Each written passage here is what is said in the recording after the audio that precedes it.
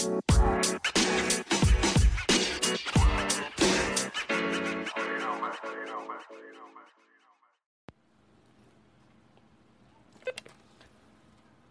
number love all over the globe. It's the Vibe Show podcast with your boy Kano the Don, the Vibe King, and we have a special guest joining us on the show today, man. This is huge, man.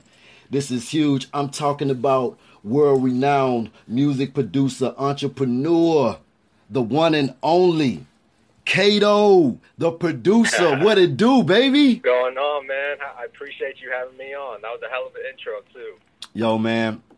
Let me tell you something. It's definitely an honor to have you on our show, man. And I want to thank you before we even get started with anything, because I know you have a super busy schedule. And I just want to thank you from me and the Vibe team, man, for gracing our platform, man, with your greatness, man. Of course. It's all good, man. I appreciate you. Yo, man, like, you know what I find that's amazing, man. Not only are you a producer, but to me, you're sort of like a entertainment teacher, a producer teacher as well, because like you really like giving the game to all the ones that want to receive it, man. And I really think that that's something that's huge. Yeah, I mean, I think it's needed. You know, it's funny because I never really saw myself being on that side of the business, just like trying to teach others about the music business, but right. It kind of just happened out of me getting more active on social media and just starting to post like more of my experience, because really like it all just started with me telling my story and my experiences, and I saw that it was resonating with a lot of people. Right. And so I felt like I needed to keep going because it was helping a lot of people, you know, with their own situations and just in general understanding the music business as a whole. Right. Now, I think that it's dope what you're doing, and I really feel like it's necessary because, you know, I produce as well, and I really feel like it's really, really necessary because, you know, not knocking a lot of the producers out there, but everybody, I don't think a lot of people really know the fullness of being a producer.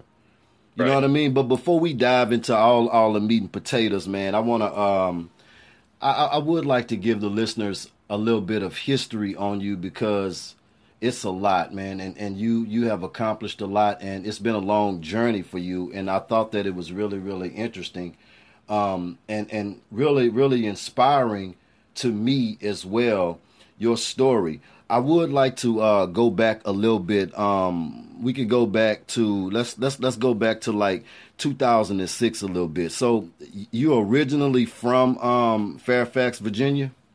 Yes, sir. Yep, Fairfax, VA. Awesome, man. Like what were you doing like before production, before producing? Like what was Kato doing then? Man, I mean, I was just struggling to get through school. I knew that from pretty early on that school wasn't really my thing, and I never got good grades in school. I'm like the worst Asian stereotype you'll ever meet, bro. Come on, like, man. You know, I never got good grades in school.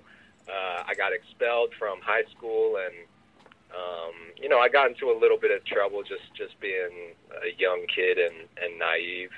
Right. Like all of us. Yeah. You know? Trying to figure it out. And so when I discovered music and production in particular in college, that's when I kind of felt like I found my calling, you know, and that's when it really started. I just got my hands on a cracked version of FL Studio and just started making beats, and I was rapping at the time too.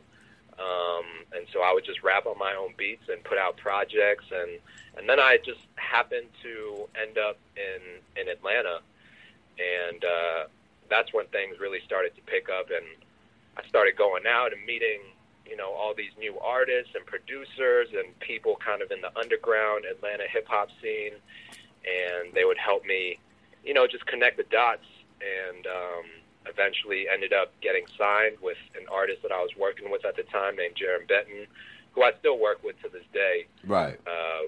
We pretty much came up together. So, yeah, man, I mean, that's really how it all started, and it just kind of snowballed from there.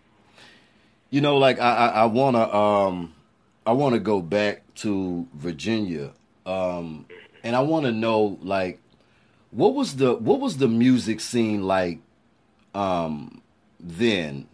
At that age that you were in Virginia, what was the music scene then, and what really catapulted that inspiration for you to really like fall in love with hip hop?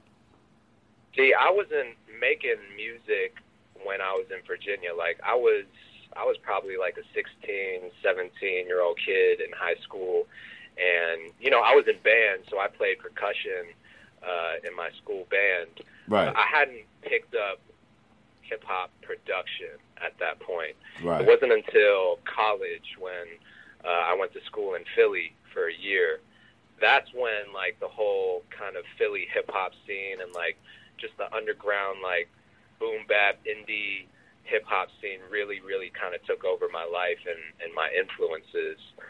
So I was like listening to DJ Premier, Jay Dilla, and then like all that grimy like underground Philly hip hop, and Dr. Dre. I was listening to a lot of Dre's production, and so all of that just kind of inspired me to start making beats. And so all my early beats sounded like either Dre or Dilla or Primo, And then right. And then I moved to Atlanta, and that fucked up my whole sound. It was like down south movement, and like, I was just like trying to put everything together and find my own sound, and it was a beautiful thing, man, because I feel like that's what really contributed to the sound that I have today. Right. Just all my different influences, and making it my own, Right. Now moving from Virginia to Atlanta, I already know that was a huge shift in the culture, like you said, like with the music. So did you have connections there, or had people there, or you just decided, Atlanta is on the come up, that's where I need to be if I plan on being in this entertainment business?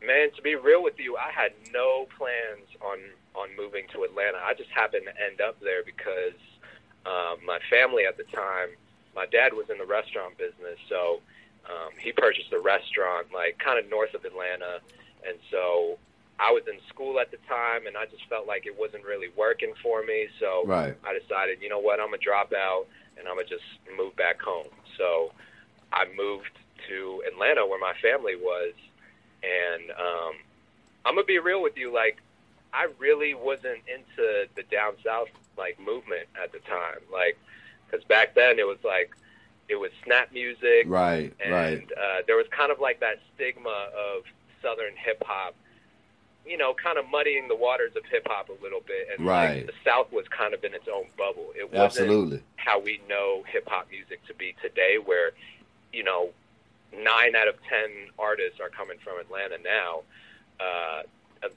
The South was kind of in their own bubble. And right. So I was a part of like one of the people looking from outside of that bubble, and then I happened to end up, inside the bubble. So it was a really like kind of weird, confusing time for me. Right. But eventually, man, it was just like, Atlanta became my home, and I just embraced it because it forced me to kind of open up my mind as far as like what I considered great music. Right. And so once I was a part of that, it just took over. Now, let me ask you this. And might I add, I'm a huge fan of your production as well. All of your work, man. I think that you're one of the greats. And my thing is, like, at what point did you did you take any classes, or you were kind of self-taught? I'm self-taught all the way, bro. I mean, with the exception of me being in my high school band, and I took drum lessons when I was in elementary, middle school. My dad signed me up for drum lessons, so I have that basic foundation of just like rhythm. Right. But outside of that, like, I don't know how to read music. I was never classically trained. Like, I never was formally taught any really real form of how to play music. And so, yeah, I'm 100% self-taught, bro. I play by ear. Wow. Now, I'm the same. Like, I could totally relate, because I'm the same as well. And seeing so many different genres of music, and seeing the culture change so many times, a few decades in, but the era that I fell in love with music, I think, was one of the dopest times, around the Fat Boys. Break dancing was in full effect then. It just kind of like, I just fell in love with everything that embodied hip hop. Right. Now, when did you start to figure, like, I want to kind of develop my own style of production? Because we all gonna always kind of take something from a lot of the greats, some of the new people. It's like, to me, it's all about the recycle.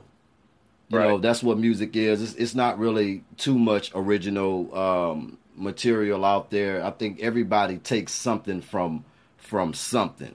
Right. It definitely, if you one of the greats, I mean, you everybody is inspired by something.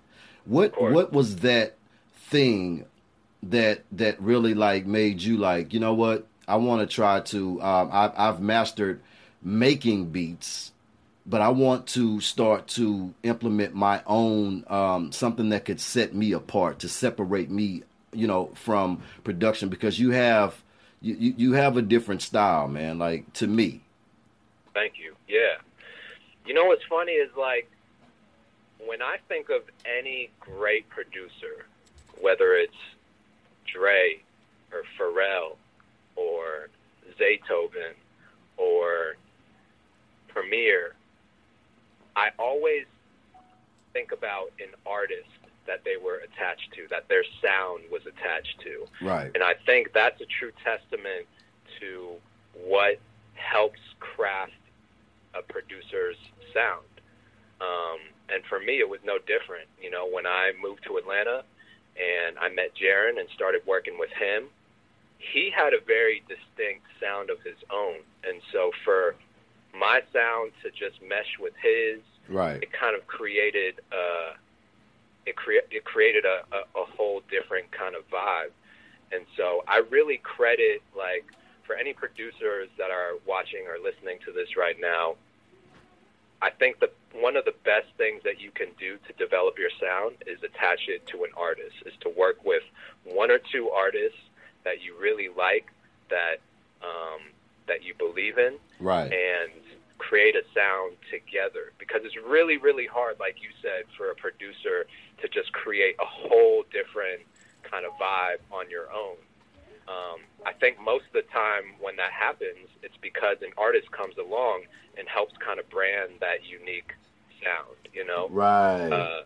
So I think that process is really, really important for producers, for upcoming producers. Right. I definitely, I totally agree with you. It just kind of amazes me when people, really kind of feel like they like an original. You know what I mean? Like, because it's like, right. How you will hear something that was produced by a producer, and man, it's just like the greatest thing ever. And then it's like, you could be just, because I don't really listen to the radio too much, but every now and then I'll zone out, see what's out there or whatever, and I might jump on some oldie stations or something like that, and yo man, it's like you'll hear something, and you like, yo, like. I just be just crushed like, yo, I really thought this was original. Like, yo, this was already done. Yeah, yeah. There are like generations where sounds kind of fall out of style for a little bit, but they always come back. Like Right. the whole music industry, it's cyclical. Everything comes back in some way, shape, or form or fashion. It might be slightly tweaked in a way, or kind of like updated, Right. in terms of like sonics and what instruments are being used, or what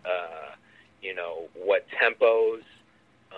But everything has been done before. It's just reinvented in some way throughout the generations. So yeah, I mean, it's really, really hard to be almost impossible to be completely 100% unique. Right.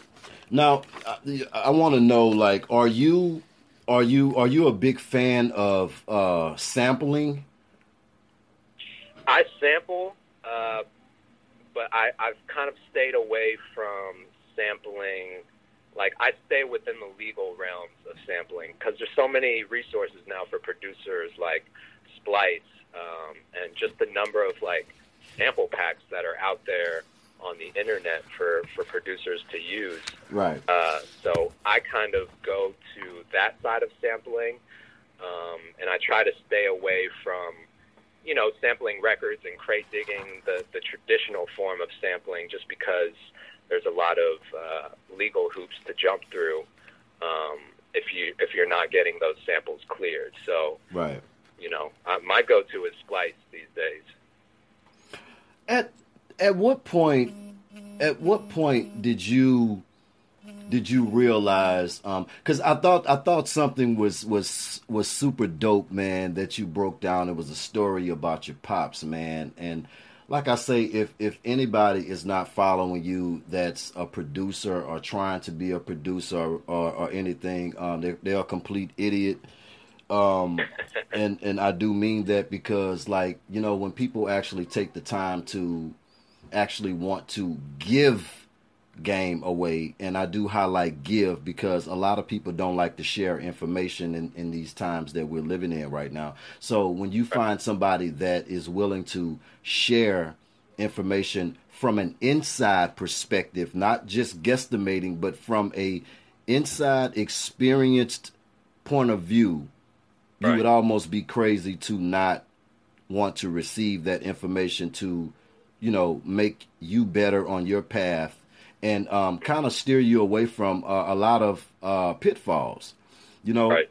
But what I thought was real interesting was how you broke down the story about your pops, how he kind of was a part of that molding, and you didn't really understand it at the time because he had you doing a lot of jobs and different things for free.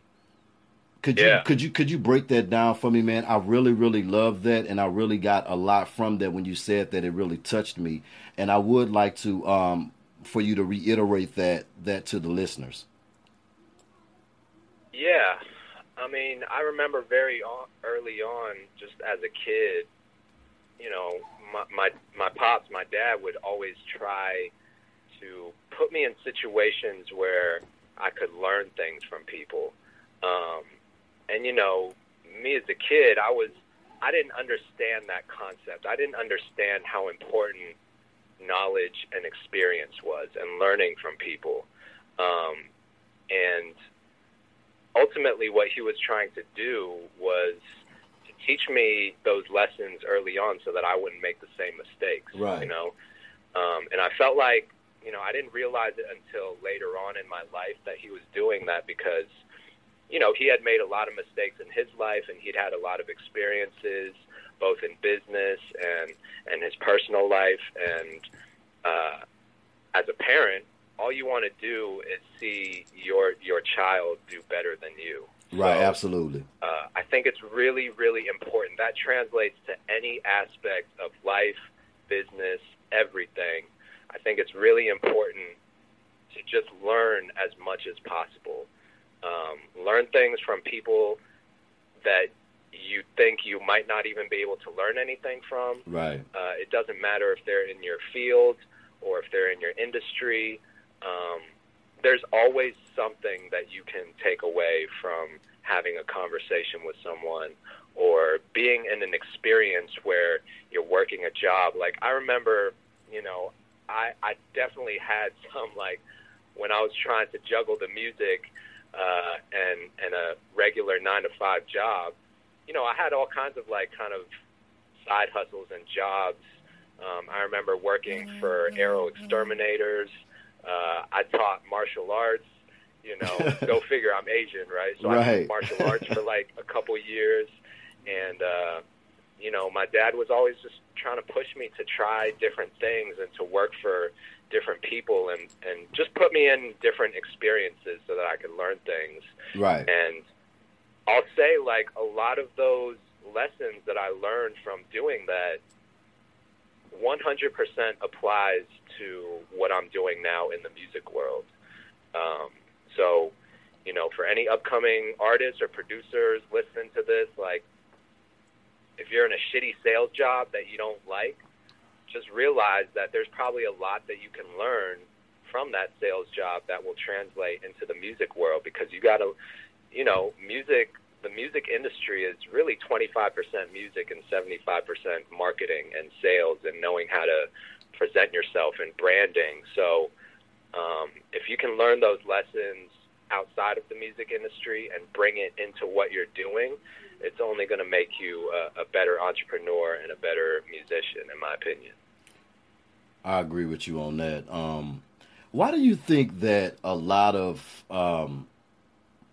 newer producers, why do you think that they are not getting the momentum that they are trying to get? Because I see a lot of producers, they're always posting their videos on Instagram, their production videos and stuff like that or whatever.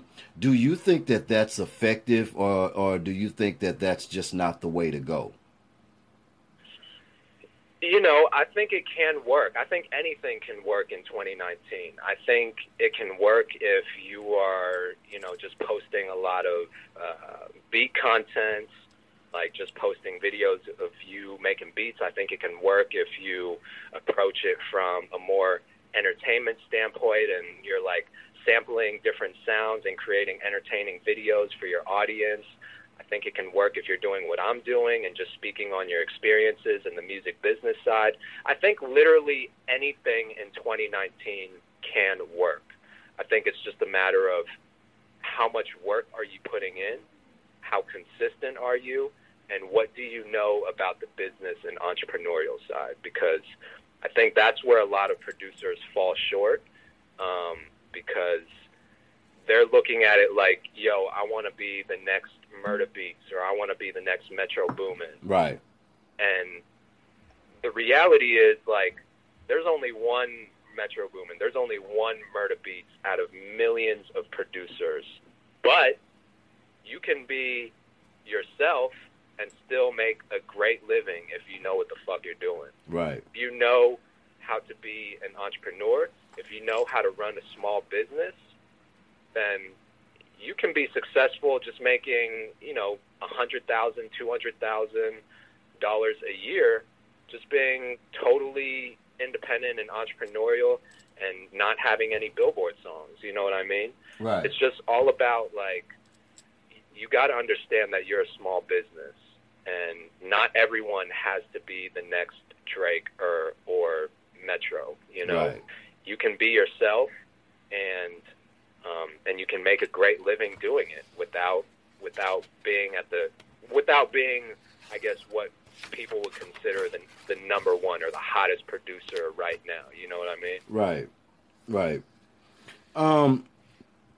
In 2006, you released the Kato EP. Yeah.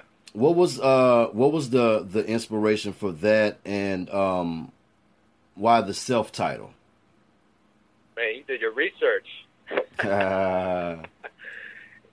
Yeah, the Kato EP was pretty much my first like project. That was my first kind of what I was considering my debut as a producer and as a rapper, because I not only produced all those beats, but I was rapping on every single track. And I think there were like 6 tracks on that project. So I remember, I got a bunch of hard copies pressed up, and MySpace was popping at that time. So Right. I put all my music on MySpace, and I would just go to like the local mall. I would go to the local open mics and showcases in Atlanta, and I just start passing out CDs, and that's how we were doing it in 2006 to get your music out there. Like, there was no Instagram, Twitter wasn't. I can't remember if Twitter was around back then. Nah, it definitely wasn't a thing. It wasn't. Yeah, and so it was really just like more about word of mouth and kind of building like an organic foundation fan base, Right. and so I missed that grind, man. I really cause it was more, not to cut you off, man, excuse me, but like just hearing you, it just brought me back to a place. I really missed that part, man. Like, I really missed that because it was more interaction with people. Yeah. At that time. You know what I mean? It was more interaction with people. It was more hand to hand. It was more like the grind. That physical grind, man. I miss that, man. It was a real grind. Like, yeah. If y'all think that social media is hard in 2019, imagine without social media, like what you had to do to get on, like what you had to do. You really, really, really had to kind of rely on your music, right? To do more. Absolutely. You had to be dope, man. We don't even need to fake it with them. Like, you had to have some good product. Period. Give you the time of day, packaging, everything. I mean, you just had to be dope, man. Like, and have some good music, because people was just like, man. Yeah. It was hard. It was hard. And you know what? I think that in that time and era, I think that,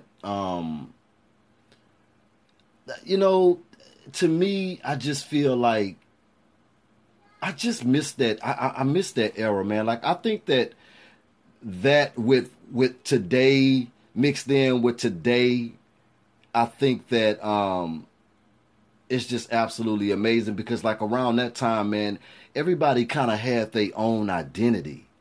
Yeah. With everything. Everybody had their own identity. Everybody was trying to be original. Nobody was really following trends. Like, everybody was inspired by somebody to get into it, or to, but everybody always kind of came in with their own style.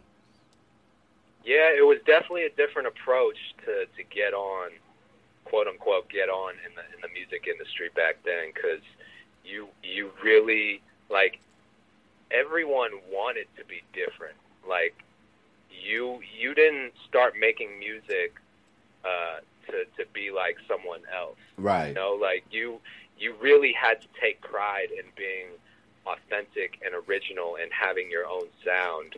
And that's what, like, to me, that was the dopest part about music in that era, is like everyone who was on and popping, like, they had their own unique, authentic sound. And it was dope, Right. Like, exactly. Exactly. Everyone who was on at that time was fucking dope. So, it was definitely a different era. But I like a lot of artists today too. So, right.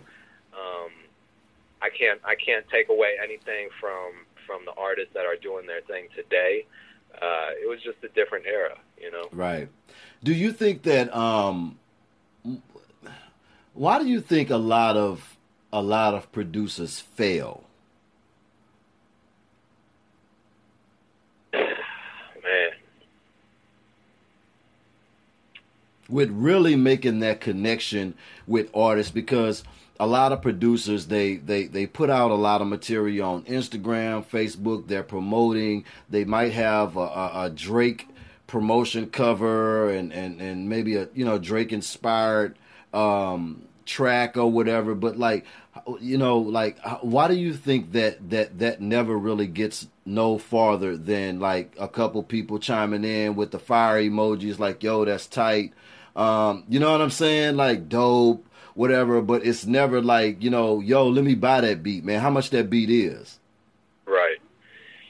I think in 2019, because the space is so crowded, you really have to understand how to build a brand, because those are the producers that are winning. Right. It's not the ones necessarily that have the dopest beats. It's the ones that understand how to market those beats and how to build a brand. So if you're not doing that in 2019, it's damn near impossible for you to just cut through the noise. Right. So to build an audience online, I think is probably the most important factor in you becoming successful in the modern music business. And, you can love it or hate it, but that's just the way it is. Like, when there's a million other people trying to do the same thing as you, and the barrier of entry into the game is so low, like, any producer can start uploading their beats and open a beat store. Right. That doesn't mean that you're going to be successful. That just means, like, there's a million other people in line to take your spot. So if you're not doing something inherently different, then you're just going to lose, So, absolutely. I think in 2019, it's just a branding and a marketing game, because there are producers out there that you've never even heard of, right, that are making $250,000 a year selling beats online because they know how to build a brand, Right. And obviously, you still have to have great music, because that's our product at the end of the day. But like I said, if you don't understand how to take that product and get it to the masses, then you're going to lose. Right. Software or hardware, or both? You know what? I'm a software kind of guy. Ever since I got my hands on FL Studio back in 2006, like, it was all software for me from that day on. Right. And was that mainly because of conveniency, being able to move around, because you travel a lot, you're connecting with, you're networking, you're working, you're moving around. Is that coming from a conveniency space, or is that just your preference? Yeah, I think it was convenience, because I was a broke college student and I couldn't afford to buy hardware. Right. So, I was just, I had no other option. I had to use software because it was the cheapest option and it was easy. So I kind of stuck with that throughout the years, Right. How important is it for a producer to really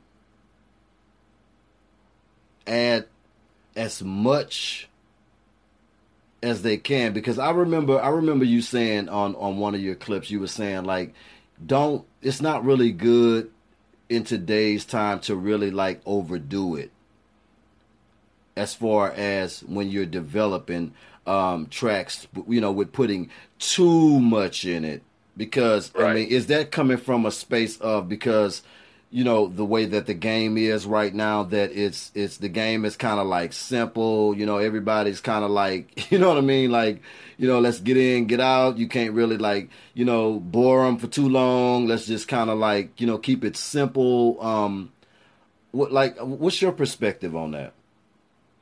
I think a lot of times producers, and I understand the mentality, when producers are in the studio and we're making beats, our nature is to just make the track sound as full as possible. Because we're not, a lot of times, especially if you're a new producer, you're not remembering that at the end of the day, you're making tracks for artists. Right. So the vocal is going to be the final instrument, arguably the most important instrument that you're going to add to the track. Right. But a lot of new producers forget that, and they end up overproducing and adding too much in the beat.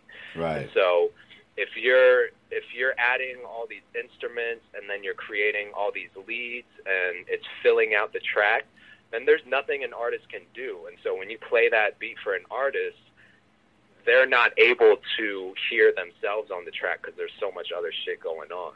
Right. So I always talk about not overproducing from that perspective, because I've been in the studio, you know, for so many years working with all these different artists, and you know, it's just through experience. Like, artists don't want to rap on tracks that have too much going on. Right. They want Absolutely. to be able to hear their voice and what they can do on it, how they can finish painting that picture. So I think that's where it comes from. Now, if you're producing tracks for, and the same goes if you're producing tracks for like music licensing, Right. because even if your beats are placed on TV, 9 times out of 10, it's going to be in the background when someone is talking. Right. So there's still going to be vocals on the track. And so you'll find that a lot of these music licensing guys, these sync licensing guys, will ask for tracks like kind of stripped down with not a lot going on. So if you watch like reality TV or if you watch like commercials, you'll notice like a lot of these tracks don't have a lot going on in them. And so I always think it's just better to leave them a little bit more open with the artist in mind. Yeah, I agree. I used to be guilty of that myself, man. I always felt like I'm missing something. Exactly. And when you feel like you're missing something, you are. But the problem is it's the vocals. And so you just need to find an artist who can finish the track. You know, it's not that you need to add more shit. It's that the missing element are the vocals. That's right. All.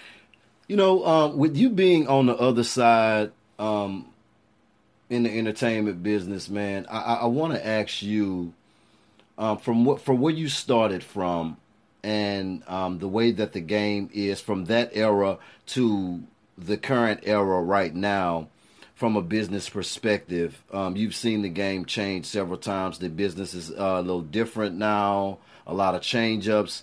How do you feel, you know, about the atmosphere of the business game from a production perspective? I think it goes back to what I said about producers. I think it's moving towards a branding game. You know, not to say that the music is not important, because it still is, but you have to understand that this is a business. Right. And so it's, you know, I used to be guilty of that too. I used to think that it was just all about the music. And if I had the best music, if I had better music than everyone else, then I would make it. You know? And that's wrong. That's not how it works. You can be the best musician, producer in the world, but if no one knows about you, if you haven't built a presence or an audience online, then you pretty much don't exist in this world, you know? So the reality is, like, you have to focus a lot on the marketing and the branding side to make it in 2019. You have a body of production credits. Can we touch on production credits, the importance of production credits, and how to earn production credits? Yeah, you know, I think getting placements with artists is largely a networking game. It's like, how many hands are you shaking on a daily basis? How many people are you talking to? How many studios are you getting into? How many managers? How many artists? How many other producers? Because what I think one thing a lot of producers fail to realize, like, a lot of these placements are happening through collabs with other producers. If you read the production credits on a lot of big records, they got multiple producers on there. Absolutely. Songwriters. And so networking with other producers, I think, is really, really important, really key if you're trying to get placements. But you know, the whole placements game is it's hard. You know, I'm not going to lie to you. It's really hard because everyone's trying to do it. But I think one of the best things you can do is network with people on your level, or maybe a little bit higher. So aim for like those artists. If you have, you know, 10,000 Instagram followers, let's say, as a producer, right, start reaching out to artists that have 10,000 to 20,000 followers. Don't go for like the Drakes of the world with like 5 million to 10 million followers. Right. That's just not going to happen. Right. So, you know, I think you got to be smart. You got to be self-aware. You got to realize like this is a networking game. This is a people's game. And so you got to be doing your part to make sure you're shaking as many hands as possible, building as many relationships as possible. You know, it's really very similar to every other business in the world. Right. At what point did you say to yourself, like,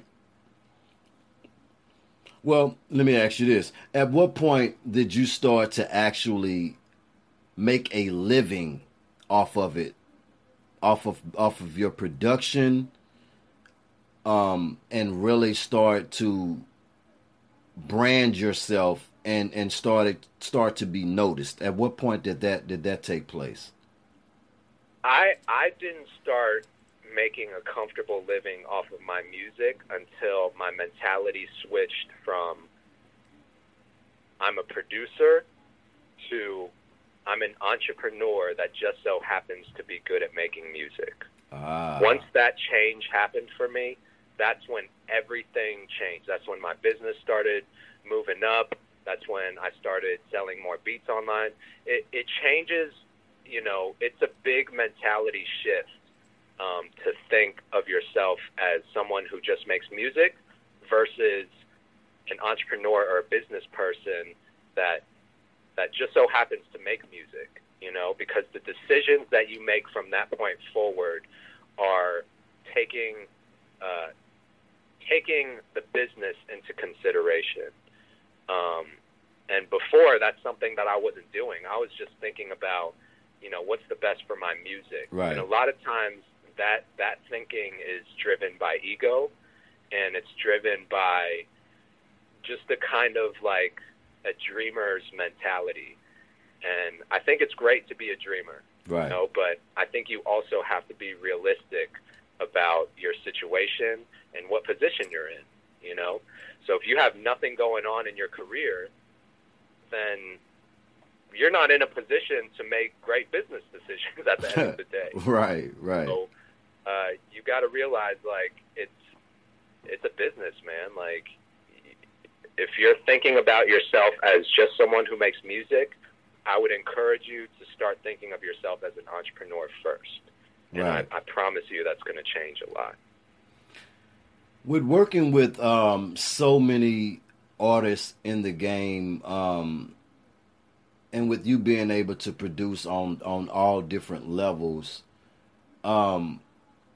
what's your favorite genre of music to produce in? Is it R&B? Is it kind of a mixture, or you just work? I think it's largely dependent on who I'm working with.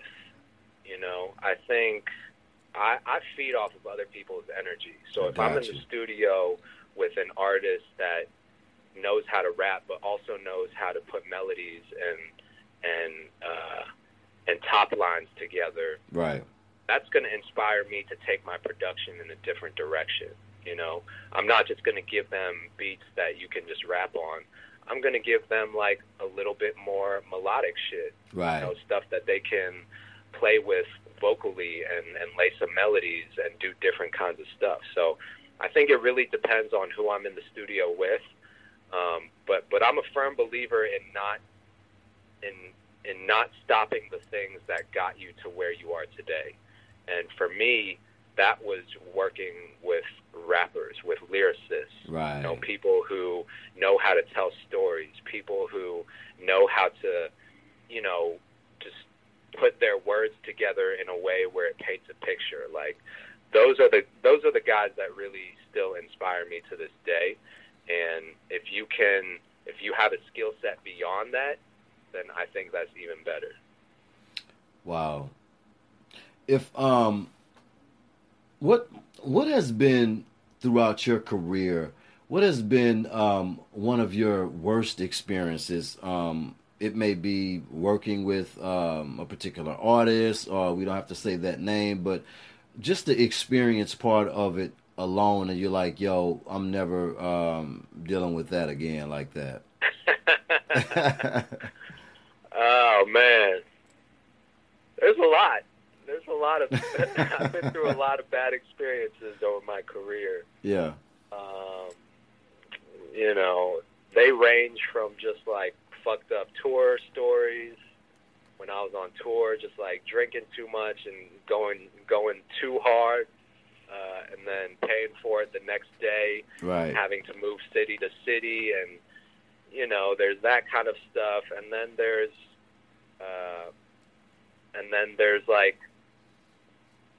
those memories like very early on in my career where I just didn't know what the fuck I was doing. Right. And so I just made those mistakes, you know, not checking in with the show promoters when I was doing an open mic and I didn't get to perform. Like, I remember that was one of the most crushing feelings that I've ever experienced. You know, I was a kid, like I was all excited. I just started making music and it was my first show. And I didn't know that when you went to like a showcase or an open mic that you had to check in with the promoter so that you right. were there. And, you know, I didn't know that. So right. I got to the show and I was just like watching people perform one by one and jumping off the stage. And pretty soon, like before you know it, hours had gone by and the last guy, you know, they were making the last call, and I was like, well, damn, I didn't get to perform. What's going on? And they let me know, like, oh, you didn't check in with the promoter, so sorry, you know. And, right. And I just didn't get to perform. Oh my God, are you serious, man? It was a crushing feeling for me. I was embarrassed. I was upset. I was angry. I was frustrated. Right. And, you know, I still remember how that felt to this day, man. So, you know, between then and now, that's been over 12 years. I've had all kinds of experiences. You know, I've taken more L's than wins, but it makes the wins taste that much better when you've been through all those L's, you know? Right. With the level that you're on right now, all of your accomplishments, your failures, all of the lessons that were learned, what keeps you motivated? What keeps Kato motivated and so inspired to keep on going, but in the midst of it all, still try to educate? I think, you know, musically, what keeps me motivated is collaborating with other artists and other producers. You know, and I'm thankful at this stage in my career, I don't have to force any sort of creativity. Right. Just to pay the bills, you know? Right. I'm in a position where I can create when I want to, when I feel inspired, ultimately, whether that's through an artist or through another producer. I might hear something that just like, yo, that's dope. Like, I want to do something with that. And it could be something that simple. But as far as like progressing my overall career, I've discovered that I'm really driven by the entrepreneurial side. Like, right. I almost enjoy that a lot more times than the music side. Right. Why is that though? Why is that though? Can we touch on that? Like, why is that? Is it because less heartache, less like why is it that like you're driving more, you're happier on, you know, when doing that side of it? I'm driven by the challenge of being an entrepreneur and doing something different, Got you. Creating a business and trying to scale that business, like figuring out what works and what doesn't work. It can be frustrating at times. It can be, it definitely comes with its own sort of set of pressure, but I'm driven by that. Right. At the end of the day, if you're not driven by that kind of pressure to do something dope, right, then I don't think the music business is for you. Whether it be musically or business side. So, I don't know. I'm driven by the challenge of just being a better entrepreneur, I guess. So I constantly have new goals that I'm aiming for, and that's the business that I've built is in the music education space. So right. all the content that I post on my Instagram, like that's shit that I'm talking about to other entrepreneurs and artists and producers on a daily basis. Man, I love it. So it's man. nothing for me to talk about it to my 17,000 Instagram followers. Yeah. Like that's something that I do on a daily basis. So it's become a part of my business and a part of my journey as an entrepreneur and music producer. And it's greatly appreciated as well, man. For one, I really, really appreciate those inspirational videos. Like I say, I learned something from all of it. Every time you post something, I think that you are inspiration, and I think that you taking a different path with, adding that on to the brand. I just have to tip my hat off to that, because a lot of people don't do that. Once they receive information and get on the other side, they tuck that information, and I think right. I think that really separates you from the rest, and that's what kind of interests me, along with the great production, along with all of the other accomplishments that you've accomplished. That's inspiring, but that right there stands out. And it really says a lot about who you are as a person and your character, and what you represent. And I think that that's super dope about you, man. And I think that that's going to carry you on to the next millennium.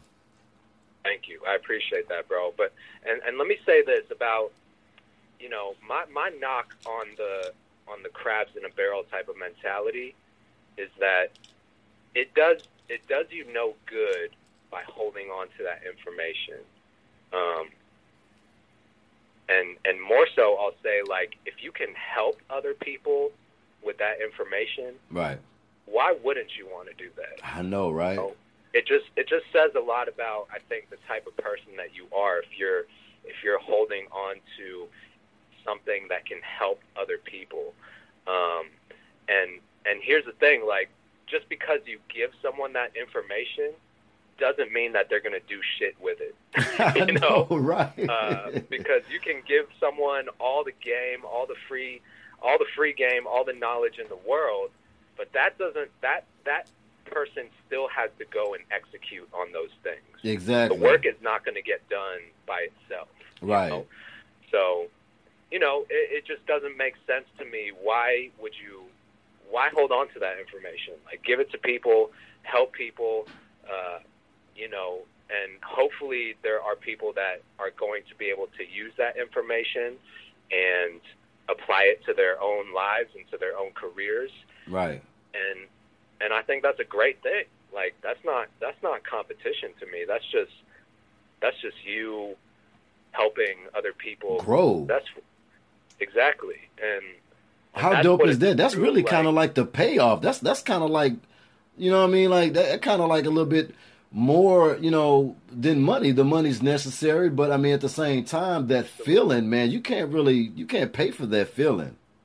And I think that was one of the great things about Nipsey Hussle. Oh my God, Nip, yeah, man. But Nip was one of those dudes who, you talk to anyone that was kind of in his circle, mm-hmm. and they'll tell you, like, that he was always trying to put them on game, like trying to help guide them, trying to help them better themselves and put themselves in situations where they could be successful. Right. And that is the true testament to his legacy, in my opinion. And that's why he's going to be, very, very much missed, like greatly missed in our community because of what he stood for, Right. And I think that's the great thing about Nip and any other successful entrepreneur in the music industry. They're not stingy with what they know. Like they will openly help other people to be successful. Damn it, Kato, man. We gonna have to do this again, man. You already know we gonna have to do. You know what, man? I think that we're gonna have to chop it up, man, and we might have to make this a little ritual, man. Like maybe once a month or twice a month or something like that. Because I just feel like it's just we're not even touching the rim of everything, man. Yeah. Before we run out of time, I want to always. Can you put your social platforms out there, man, for people to actually, because it's necessary, ways that people that inspiring producers, anybody that's looking for some wisdom, some knowledge, at no cost, man. Like can you put your social platform and ways that people can connect with you out there, my brother? Definitely. If you can reach me on all my socials at Kato Producer, Kato Producer, all one word. I post a lot of like music business related stuff for upcoming artists, producers, anyone trying to get in the music business on my Instagram page. And also follow at Music Entrepreneur Club on Instagram. That's my business. I have two partners, Dame and DJ Payne One, and we tried to educate people on the music business. So there's a lot of value in it. I also have like free sample packs, free beats. If you're an artist, like just hit me up. Go to my Instagram and you can find all that. Kato, man, like I said, you're going to have to come back on here, my brother. We're going to have to do this again, man. We definitely got to do this again. I want to wish you more success on your journey and your path, man. More blessings, more success. Again, for me and the Vibe team, man, I am truly grateful for any of your time, man. I'm really, really thankful, my brother, man. Man, I appreciate you. Let's do it again soon, man. Absolutely. We're definitely going to do it again soon. It's the Vibe Show Podcast with your boy Kano the Don, the Vibe King, and my special guest. This guy's a king, man, and definitely necessary out here in our entertainment culture, man, and in our entertainment world. He's definitely necessary, the one and only Kato. Much love, my brother. I appreciate you, bro. Thank you.